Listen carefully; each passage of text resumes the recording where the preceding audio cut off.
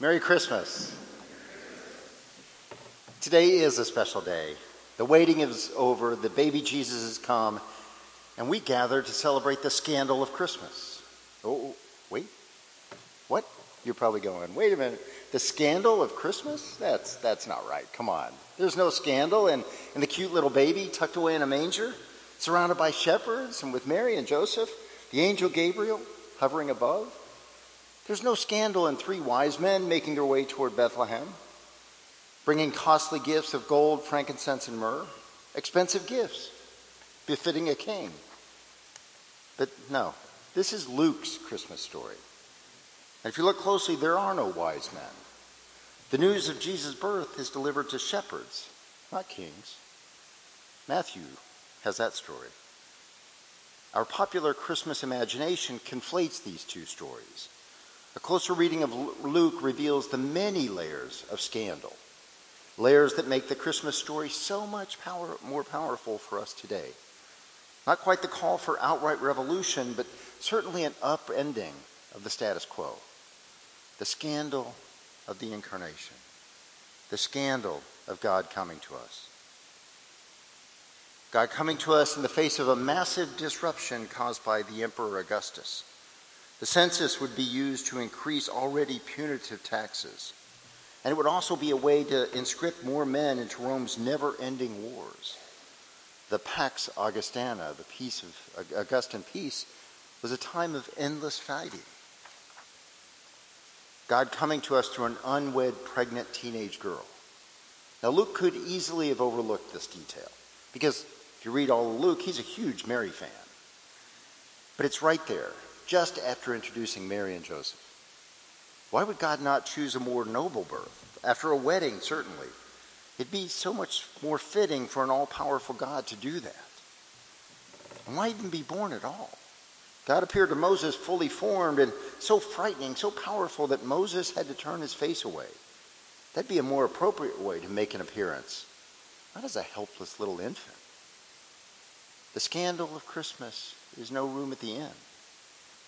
We couldn't even find a place for God among us. Jesus, our Savior, to be born. Our own priorities, commerce, pre-existing commitments, just outright ignorance, kept us from making a place for God when he came. And it makes me wonder, are we going to let that happen again? The scandal of Christmas is God coming to us in a manger. Now, TV shows like The Little Drummer Boy create a sanitized vision of a manger. A manger would be built of stone. It'd be uncomfortable. It'd be cold. It'd be dirty. It'd be the place where the animals ate and drank. There'd be awful smells in that manger. Some think the shepherds were called there to help protect the infant. They knew their way around these sometimes restless livestock that would have been surrounding the baby. And what about the shepherds? Now, we romanticize them in our popular imagination. But truth be told, they were among the lowest of the low in the culture of the early 1st century. They were seen as somewhat shifty, untrustworthy, because they let their flocks graze on other people's land during the night, which these very shepherds might have been doing. Think of them the way gypsies have sometimes been depicted in our time, or something like carnival workers. Yet angels appear to the shepherds first with the news of Jesus' birth. They appear to the most marginal, the most questionable even. The scandal of Christmas is that at every turn, God came to us in probably the exact opposite way we'd expect. A helpless infant, not a thundering Messiah. A dirty manger, not a proud palace or beautiful temple. Through an unwed pregnant young girl, not a queen or a princess, and certainly not unwed. The intervening years in our popular imagination have cleaned up this story. They've given a sense of inevitability to Jesus' birth, that there was no question he'd grow to be the King of Kings, the capital M Messiah. But Luke doesn't tell it that way. He could have started with the adult Jesus, like in Mark's and John's Gospels, but he doesn't. See, I think Luke wants us to experience firsthand the scandal of Christmas, of God coming to us, because God appeared and continues to appear in the most humble places to those least expected. God comes to us first as a helpless infant in a dirty stable to a young girl who might have known little about caring for a baby. This is a humble beginning because that's how God experiences us in our weakest moments, our times of greatest doubt, our mourning.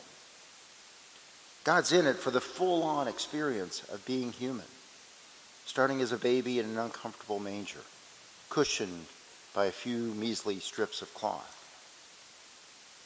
And just as unpredictably, God sends angels to some unsuspecting shepherds out in someone's field. The heavens open up, a multitude of heavenly hosts, and they sing out, "Glory to God in the highest, and peace among those of good will." Humble beginnings instantly give way to unimaginable power and glory. The very heavens cry out. So what does Luke want us to do in the face of the scandal of Christmas? In the glimpse of the heavenly host crying out? I think we get an idea in the actions of the shepherds and of Mary.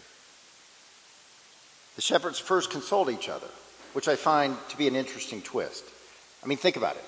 The heavens have just opened, an angel has told you to drop everything and go to Bethlehem, and you have a meeting about it. I mean, what would you discuss? Like, who goes, who stays behind? I don't know. It shows that bureaucracy existed even then, even among the shepherds. But they do go, and they tell everyone about the good news. They share the gospel.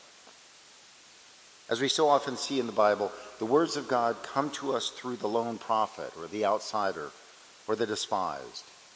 Imagine the looks on the faces of the Bethlehem society when these wild-eyed shepherds come to town with stories of angels and of the Messiah. And Mary, Jesus' mother, she's recently given birth.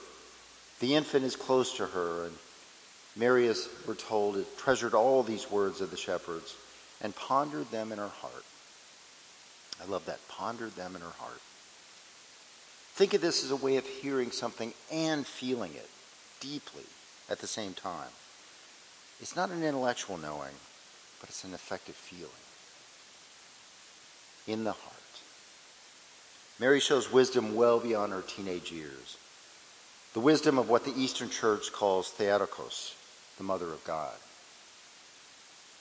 See, we are called to hear God's words in our hearts. God's words spoken through the outsider, the orphan, the grieving mother, the wounded soldier, the hurt, the lonely senior, the addicted, the infirm. God's still speaking to us. The scandal of Christmas reminds us that God comes in the most unlikely ways, through the most unlikely people.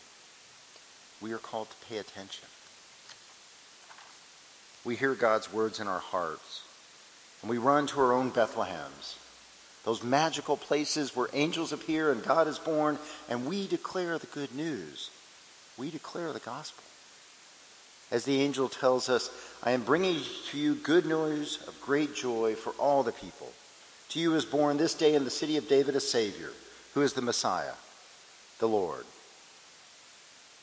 Today we celebrate the scandal of Christmas, and we give thanks for it, because it couldn't have happened any other way. Amen.